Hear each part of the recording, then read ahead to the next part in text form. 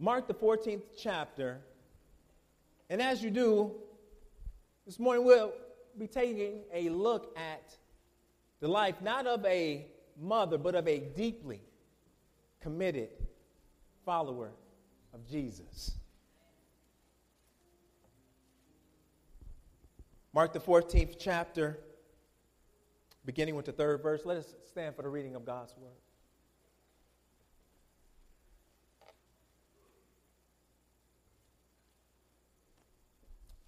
This is the word of God. Hear the voice of Christ. And while he was at Bethany, in the house of Simon the leper, as he was reclining at table, a woman came with an alabaster flask of ointment of pure nard, very costly. And she broke the flask and poured it over his head. There were some who said to themselves indignantly, why was the ointment wasted like that? For this ointment could have been sold for more than 300 denarii and given to the poor. And they scolded her. But Jesus said, leave her alone. Why do you trouble her? She has done a beautiful thing to me. For you always have the poor with you. Whenever you want, you can do good for them, but you will not always have me. She has done what she could. She has anointed my body beforehand for burial. And truly I say to you, wherever the gospel is proclaimed in the whole world, what she has done will be told in memory of her. I'd like to place a tag on this text, a legacy of extraordinary worship. A legacy of extraordinary worship. You may be seated. Let us go before the Lord in prayer.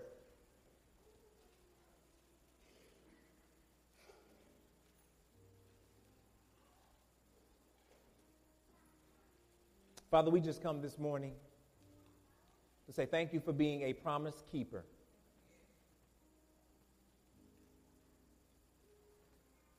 For you promised that you would never leave us nor forsake us. And you promised that where sin abounds, that much more grace abounds as well. And you promised that if we draw near to you, you would draw near to us. So, Father, we come this morning standing upon your promises, asking that you would draw us near to you, that we would hear from you, be encouraged by you, be transformed by you. Father, we come now boldly before your throne of grace in the name of Jesus, the name that is above every name. For there is no name given under heaven amongst men by which we must be saved. So, Father, we come in the name of Jesus, empowered by your Holy Spirit. And, Father, may you send forth your Spirit right now, O Lord, to convict us, to comfort us,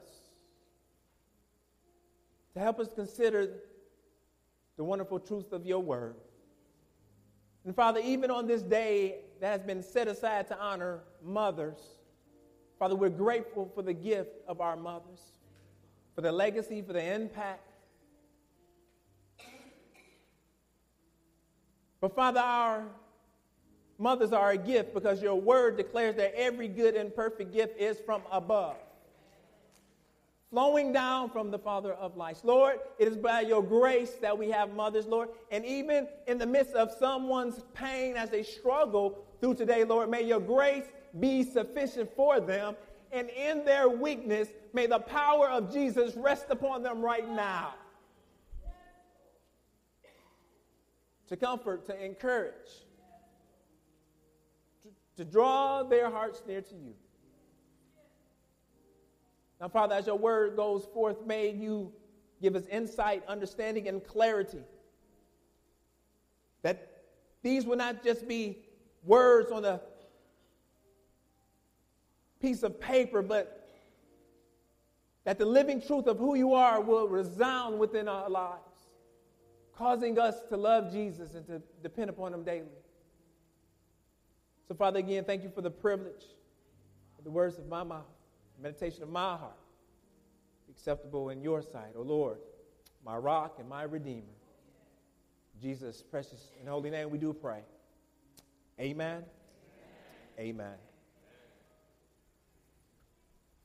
Indeed, if you've been watching the news lately, it's recently been reported that Harriet Tubman, the abolitionist, one who working to abolish slavery, the suffragists, one who fighting for women's right to vote, would be memorialized in the center of the $20 bill replacing Andrew Jackson.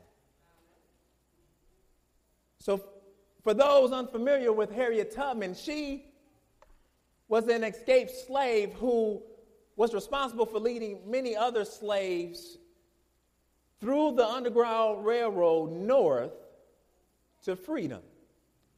And her legacy continues to encourage us to fight oppression and inequality everywhere that it is found. Her legacy.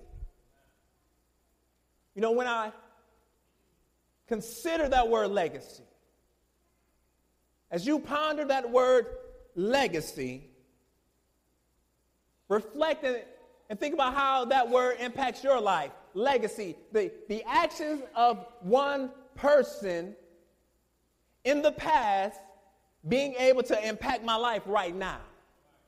Legacy. See, when I think about legacy, I think about my mother. And I think about all of the sacrifice and all of her hard work and all of those practical life lessons that she gave me that are even having an impact on my family now. When you reflect on the word legacy, who comes to mind? But whomever it may be, the fact remains, just as the legacy of others have had an impact on your life, the legacy of your life will have an impact on someone else. When it comes to your legacy, what will be said about you? Will it be said that you were courageous, that you were trustworthy, that you were faithful? Will it be said that you loved Jesus and depended upon him daily? But you know, if we're honest,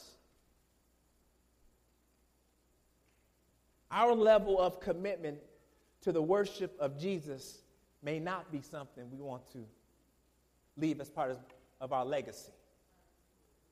When we consider our own worship and how at times we can find our worship to be just so-so, just okay, we can often find ourselves just going through the motions of worship, struggling just to hold on. But if that's you, there's hope and there's help in the scriptures this morning. In the text before us this morning, I direct your attention to the life and legacy of another famed woman. A woman whose legacy as a worshiper of Jesus lives on even today. See, providing for us an example and hope, this woman leaves with us a legacy of unhindered worship, able to cut through all forms of apathy and discontent. Her affection for Jesus was so strong that no one and no thing could prevent her from lavishing her love upon the Son of God. If there is anything that we could learn from the legacy of this woman today, it's what it looks like to have unhindered worship. From what we see here, unhindered worship of Jesus is possible. A worship that could not be swayed. It would not be weakened, nor prevented or discouraged. This woman is an example of what genuine freedom in Christ looks like because of the gospel. This woman shows us that when Jesus is the primary focus of your affection, a legacy of unhindered worship is the result. What a life. What a legacy. What a privilege we have before us this morning to lean in and to learn how to experience unhindered worship. Though real-life obstacles could have silenced her praise, this morning we will see what it looks like to leave a legacy of extraordinary worship. Now, the context here is this narrative before us actually shows up in the Gospel of Matthew, the 26th chapter, and also the Gospel of John, the 12th chapter. And looking at those pieces of the narrative, we're able to piece together a whole picture of just what is going on at this banquet, who's there, and what is taking place and how it impacts our lives. From this narrative, in each case, though, Jesus is the central figure, and everyone else is just supporting roles. See, often when we look at Scripture and we look at this model person, this type, we like to fill ourselves in like, oh yeah, I would have did that too. When actually, we're never the hero of the story. Jesus is always the hero of the story. He's the hero here. See, I bring that up because all worship is not equal. Your worship is only as worthy as the object of it. If I'm worshiping something that is low, that is limited, then I can expect my worship to be full and to be free. But if the object of my worship is glorious, is great, and good, then my worship will reflect the very object that I'm responding in worship to. All worship is not created equal. But from these accounts, we see that this unnamed woman is actually Mary, the sister of Martha and Lazarus, those that Jesus loved so dearly. And we know when we read Scripture already that Mary was a worshiper. Mary was a worshiper. When we first encounter Mary, she is sitting at the feet of Jesus. As Martha is busy trying to make preparations, she's frustrated, she's flustered because she's not receiving help. But the reason why she is not helping her sister is because Jesus says she had chosen a better thing, and that is to sit at the feet of Jesus. She was a learner. She was a disciple of Jesus. She was a worshiper. When we see Jesus' second encounter, it was at the death of her brother. And as Jesus is on his way, we see busy Martha just running out to Jesus and saying, if you had been here, then he would not have died. But what do we see Mary? She's waiting. She doesn't get ahead of herself. She doesn't take it upon herself to tell Jesus what he should have did. But she waits and she receives word that the rabbi is looking for you. So, see, a worshiper knows their place. A worshiper is not always trying to get ahead of Jesus. A worshiper responds to Jesus. That's what worship is. A response. I have set my attention and my focus upon God, and my praise and my exaltation is a response about just what I've seen about him to be true. That's all worship is. So Mary responds to Jesus and runs, and again, the text says she falls at his feet in humility, knowing who he already is. So when we encounter Mary in this text, there is no secret. It's nothing that we have to figure out. Mary is a worshiper sitting at the feet of Jesus. So what we have playing out in this text, this woman turning her attention away from everyone else, everything, and responding to the very majestic presence of Jesus before her. Pushing through to Jesus.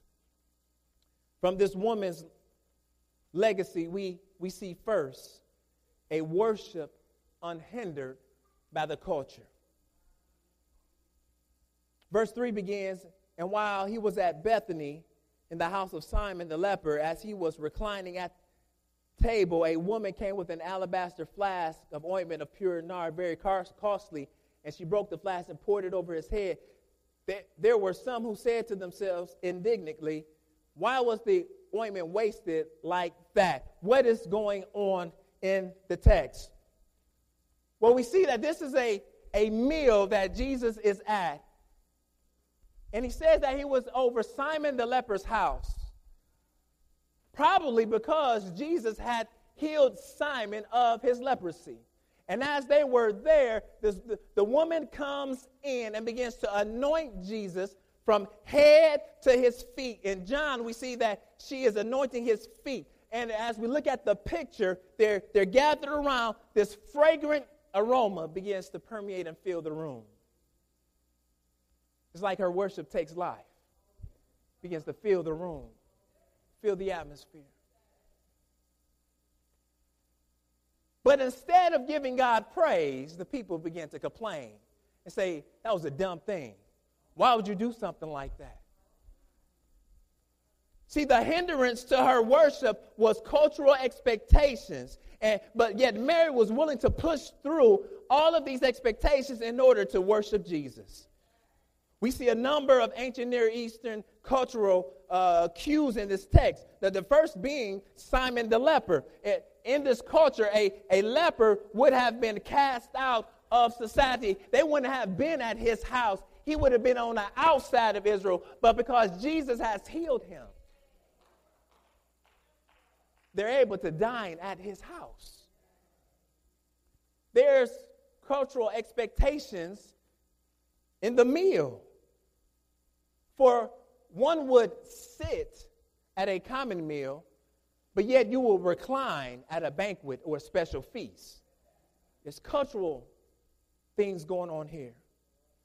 There's cultural expectations for the women there. Because at a banquet like this, women would not be with the men unless they were serving the food. That was the cultural expectation. And then sitting back, the men had their cultural expectation of casting judgment about what everybody else is doing. These are the armchair quarterbacks. See, oh, I would have, and you should have, and they should have, and they're sitting back critiquing what's going on when they should have been worshiping. See, but in spite of all these potential cultural barriers, this woman, Mary, presses through to lavish her affections on Jesus anyway.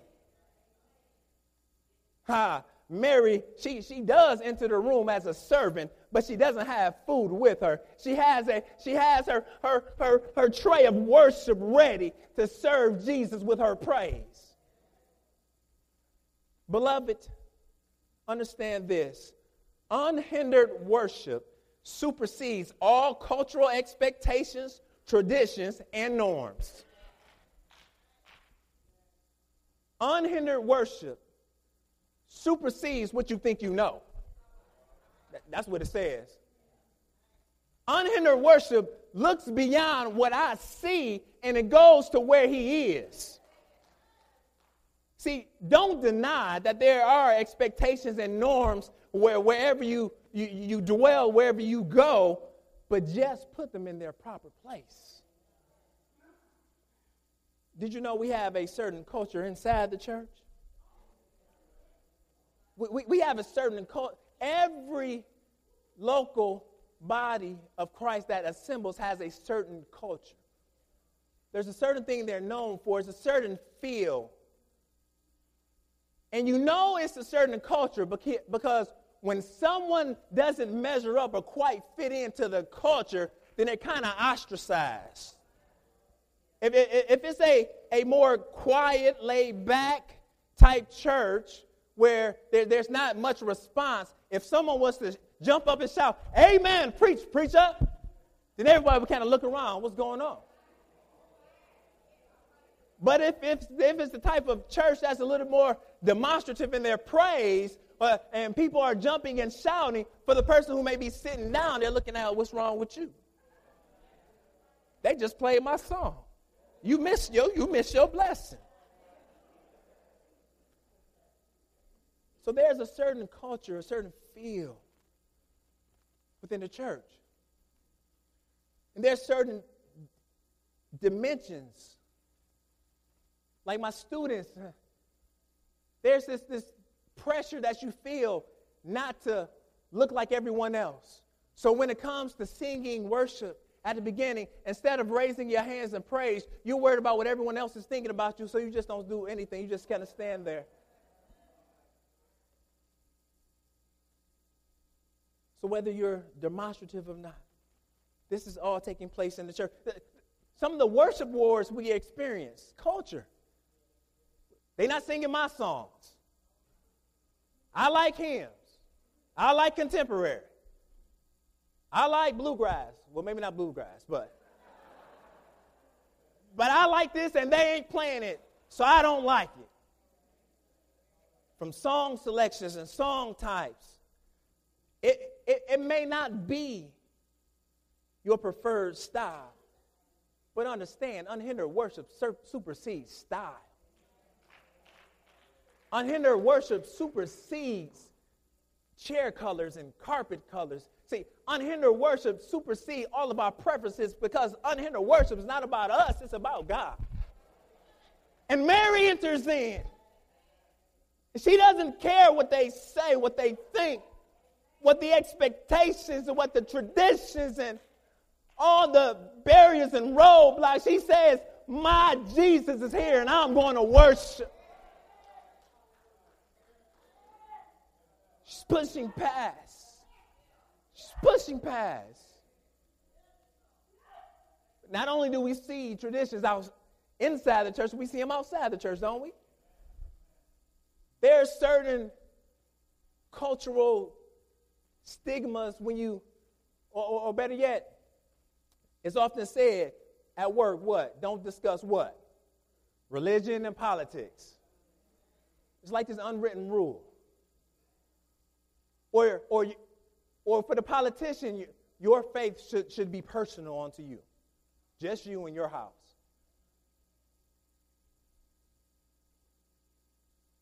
Students are told by teachers, and I often hear this, you're not supposed to talk about Jesus in school, which is a lie. Students are exercising their First Amendment right to talk about Jesus. They can talk about Jesus in school. You talk about everybody else, we can talk about Jesus too. Matter of fact, the reason why things so crazy in your school because y'all don't talk about Jesus, y'all need to be talking about him more.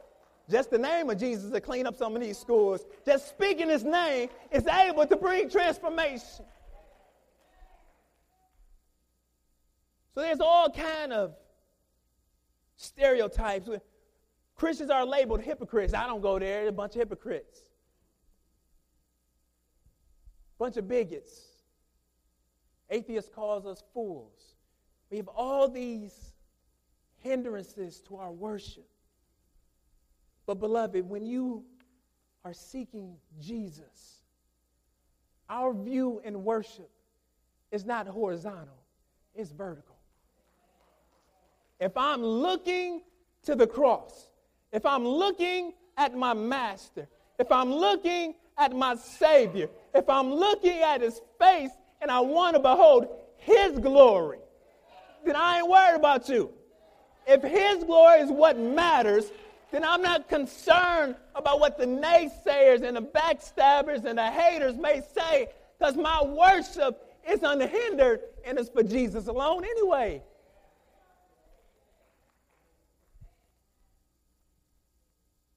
Jesus supersedes all of that stuff. I'm not a military man, but then I understand that there have these things called marching orders in the service. And usually it comes from someone who outranks you. So the officer may receive instructions from a lieutenant. Help me out, make sure I get this right, Todd. And if a major may give instructions to a lieutenant, and then the officer, the lieutenant, and the major will get their instructions from the general, right? So as these marching orders come down, It's based upon your rank at who has say in your life. Can we just make this plain? Because a lot of times y'all act like Jesus ain't the general. Like he's not the high priest, that like he's not the commander of all the armies of the universe. And when he calls you to obey, you just say, nah. I'm more concerned about what they may say. How do we know this? How do we know this? We know this because Jesus commanded, go ye therefore and make disciples of all nations, baptizing them in the name of the Father and of the Son and of the Holy Spirit, teaching them to observe all that I have commanded you. And behold, I am with you to the end of the age. This is not a question. This is not a suggestion. This is a command from our general. But yet, instead of making Jesus' name known on the job, we're more concerned about what our boss may say. Don't you know that Jesus supersedes your boss? The reason why your boss is even there is because Jesus said, let it be. Will there be consequences? Yes. Will there be problems and you experience persecution because of the name of Jesus? Yes. But if you're following the commander's marching orders, what do we really have to worry about? Nothing at all. So in the text, we see that there is a worship that's unhindered by the culture. Mary, she's pressing in. She doesn't care what they say. I'm going to worship Jesus. But secondly, we see in the text a worship unhindered by the cost. She takes this alabaster flask of perfume. This flask would have been made of some type of stone, some type of translucent stone, and it would have been sealed to keep the oil fresh. She breaks it over the head of Jesus. It's more like real perfume or real cologne. See, I get the toilet stuff, that the watered down. I don't get the real stuff. It costs too much. But this is what it is. It's the concentrated, genuine, pure. It's not a knockoff. It's not a fake. And she breaks it over his head. And then the onlookers, they respond with such critique. What are you doing? This could have been given to the poor. What is really going on? What is really happening? This alabaster flask would have been obtained at a significant cost to Mary or her family. It probably was a family heirloom that was passed down from generation to generation. Why? We say that because this nard, it was a sweet-smelling perfume, but it was found from a rare plant only in India. So it would have been brought to that region. And the text says that its worth was over 300 denarii. That this would have been a year's worth of wages for a common worker. So imagine you working for a year, you don't spend anything, and then you take all that money and you buy this perfume. That's how precious it is. This is equivalent to over $12,000 in value, this flask of perfume. According to Mark 6, the 37th chapter, 200 denarii would have been enough to feed the 5,000.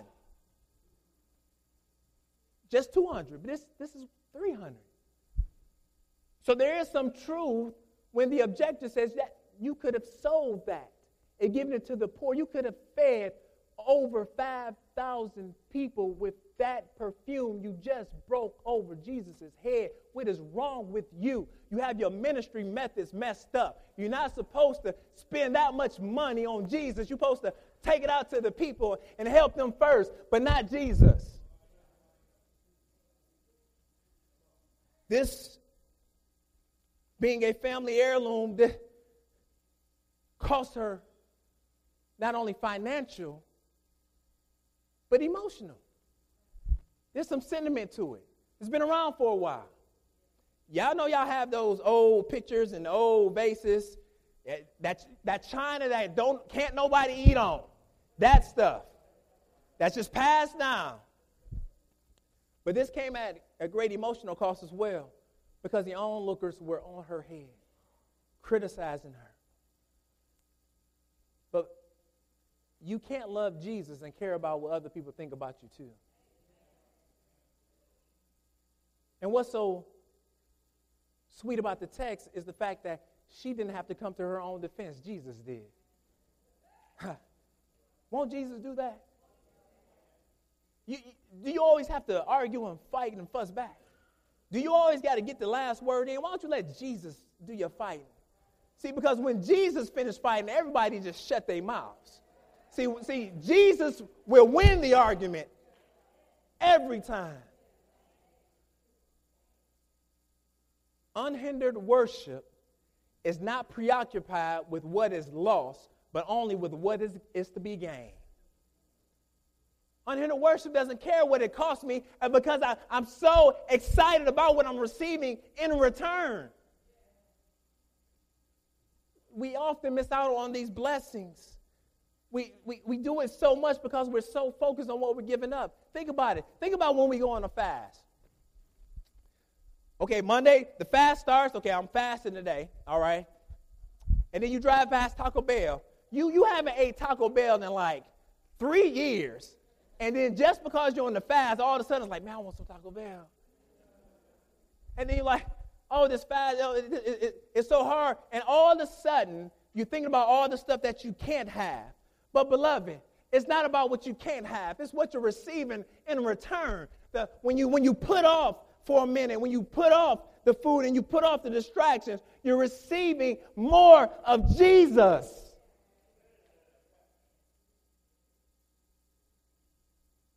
That's great math. I'm going to put off these little things to get something greater. What has it cost you to follow Jesus? Because it costs to follow Jesus. It costs. Turn with me to Luke, the 14th chapter. Luke, the 14th chapter.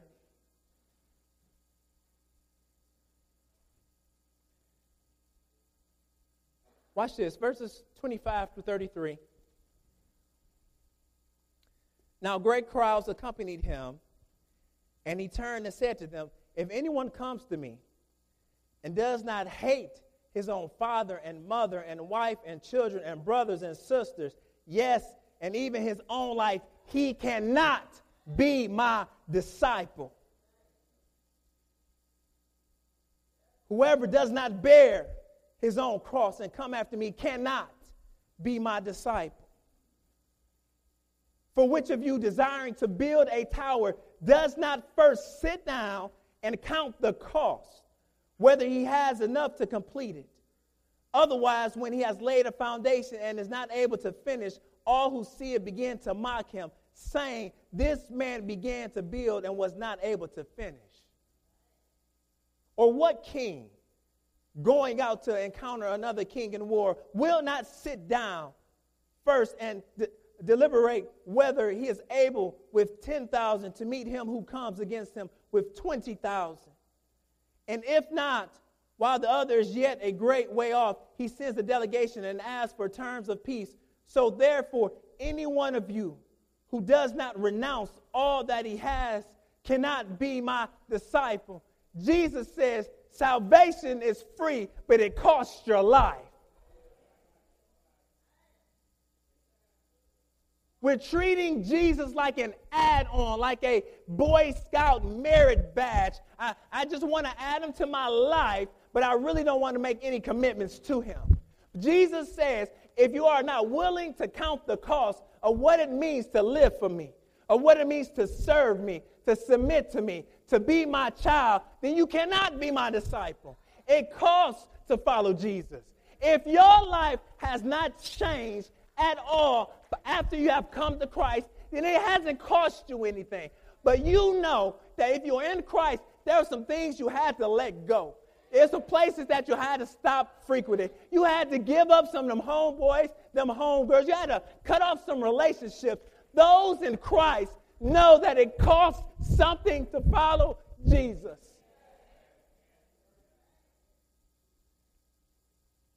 But preacher, it costs so much. Won't nobody like me? Won't nobody care about me? Won't nobody think about me? Beloved, understand what Jesus has done.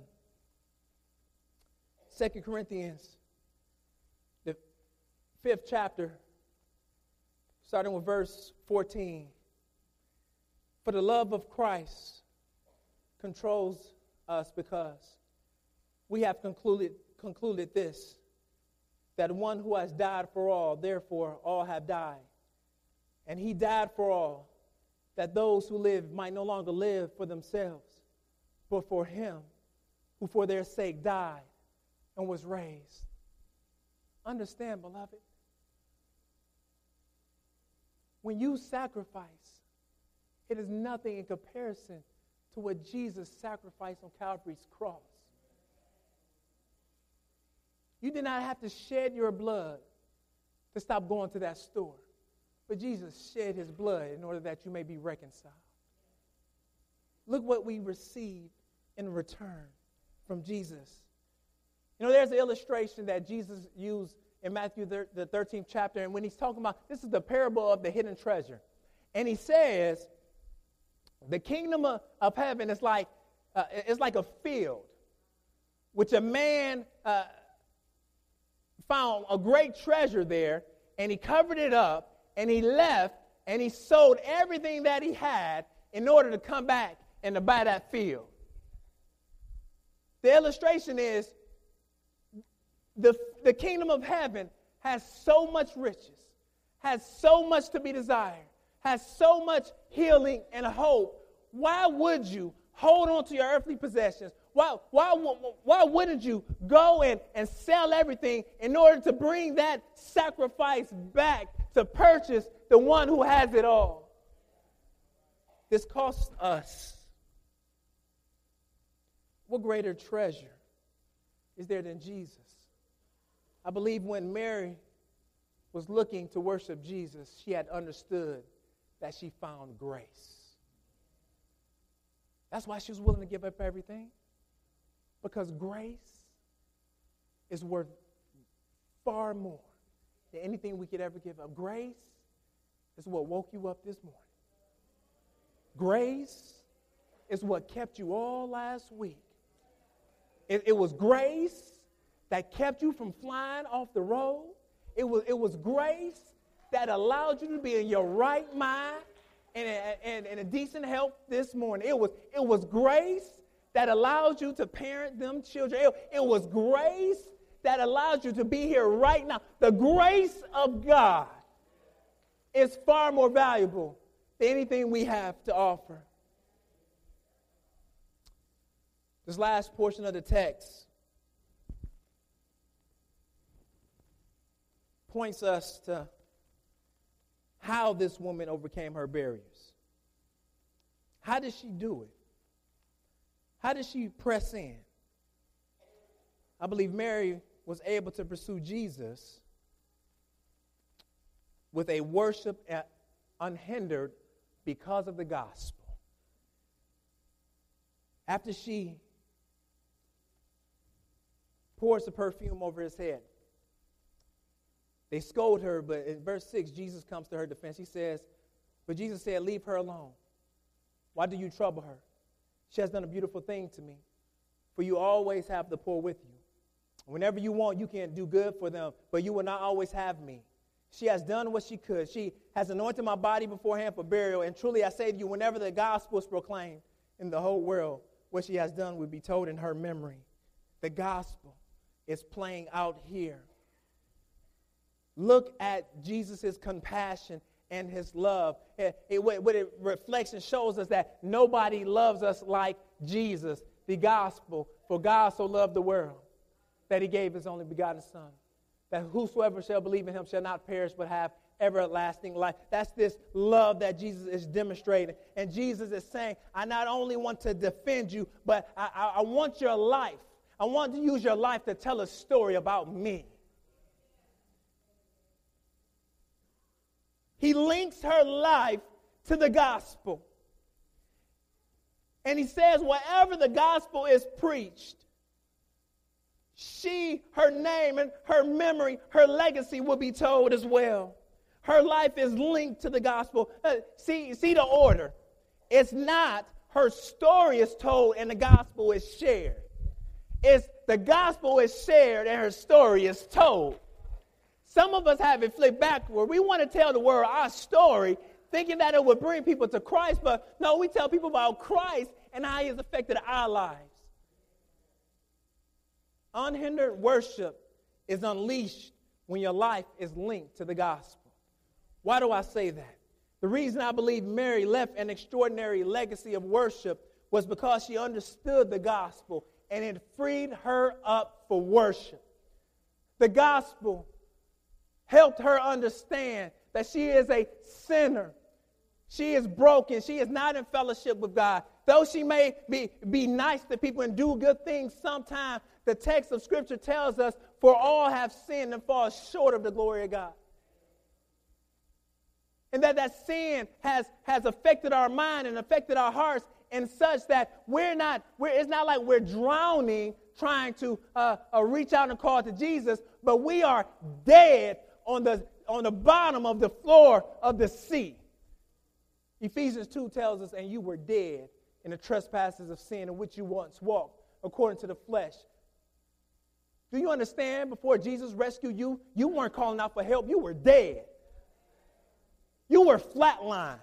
But Jesus jumps down, goes to the bottom, the very bottom, the deepest, dankest, darkest pit, and he picks you up, takes you to the shoreline, gives you some compressions, and then breathes life into you through the power of the Holy Spirit. The Holy Spirit begins a work of regeneration, and then it's like clear, boom, and you come alive because of what Jesus has done. You ain't sweet. You ain't nice. It don't matter what degrees you got. It don't matter how many badges. God says that all have sinned and fall short of the glory of God. You were dead. Mary knew that she was dead. She didn't have a life of her own. She would never have called out for Jesus. She was dead. But she also understood that the rabbi had a mission. And that the rabbi, not only did he pronounce life, but he is the resurrection and the life. See, she wasn't just looking for a hope to come. He is the resurrection and the life. So when she encountered Jesus for the forgiveness of her sin, and he bore that on for her on Calvary's cross, he wipes away that wrath, and now she's able to live in perfect union and harmony with God the Father. And she understood that when she worships Jesus, it's not just with her lips, but it's with her life. Mary understood the gospel. When you understand the gospel, then you can sing praises to God because I'm so thankful and grateful for what he's done for me. It don't matter if I'm in key. It doesn't matter if you turn up and frown at me. I'm not worshiping you. I'm worshiping Jesus because he's the one that went to Calvary's cross. Her life was linked to the gospel. If you want unhindered worship, stop linking your life to Facebook. Stop linking your life to what everybody else is doing. Stop linking your life to what you want to do and link your life to the gospel. The good news of what God has done through Jesus Christ to save sinners such as yourselves and myself. The gospel. When you understand the gospel, you can do nothing but say thank you. Father, I had nothing to bring in the first place, but you saved me. I have nothing to offer you in your kingdom, but you saved me? Did you see where I was last week, Jesus? But you saved me? Don't you know what I'm dealing with right now? But you saved? Don't you know I got these addictions and I got these issues, but you saved me? Don't you know what's going on in my mind right now, but you saved me? I have nothing else to say, but thank you, Lord.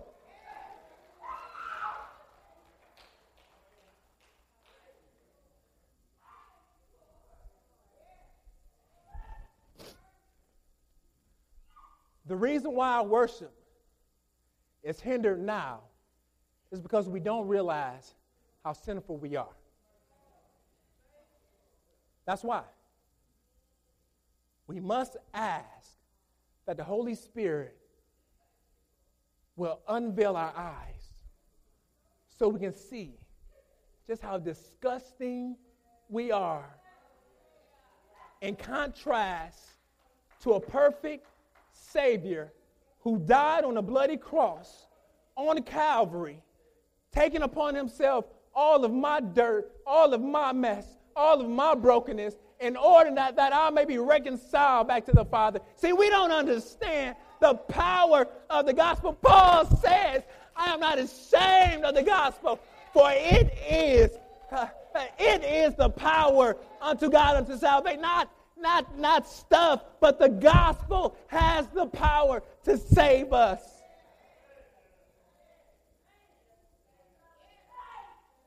This good news.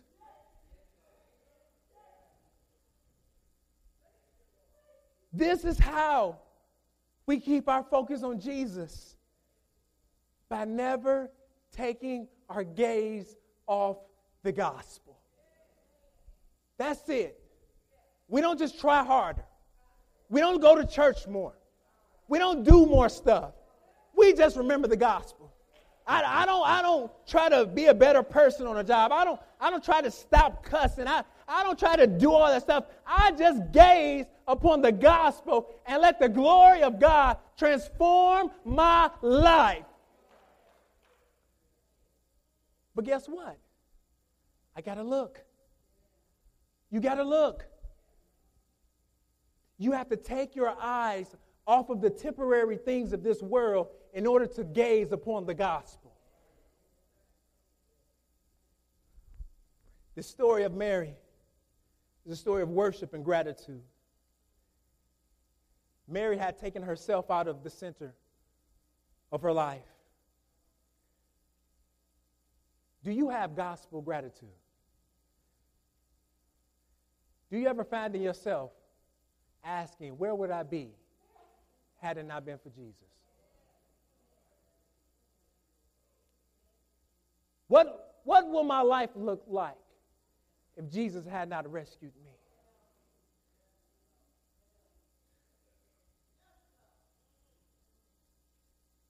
What would my eternal destiny be had Jesus not revealed himself to me? We need to reflect and reprioritize, taking ourselves out the center and gazing upon the gospel. What's holding you back today? What's blocking your gaze? What's distracting you? What is in your peripheral keeping you from gazing on the gospel? Worship is setting your attention on Jesus and responding accordingly. Worship is recognizing I'm a sinner in need of a Savior, and I will trust Jesus because he's the only way to salvation. Mary leaves us an extraordinary legacy of worship. May we learn from her example, an example of a worship unhindered by the culture. She had a worship unhindered by the cost, but she also had a worship unhindered because of the gospel. What will your legacy be? When Jesus is the primary focus of your affection, a legacy of unhindered worship is the result. Don't leave thinking you could just do better. Believe knowing that I need to gaze upon the gospel. Let us pray. Father,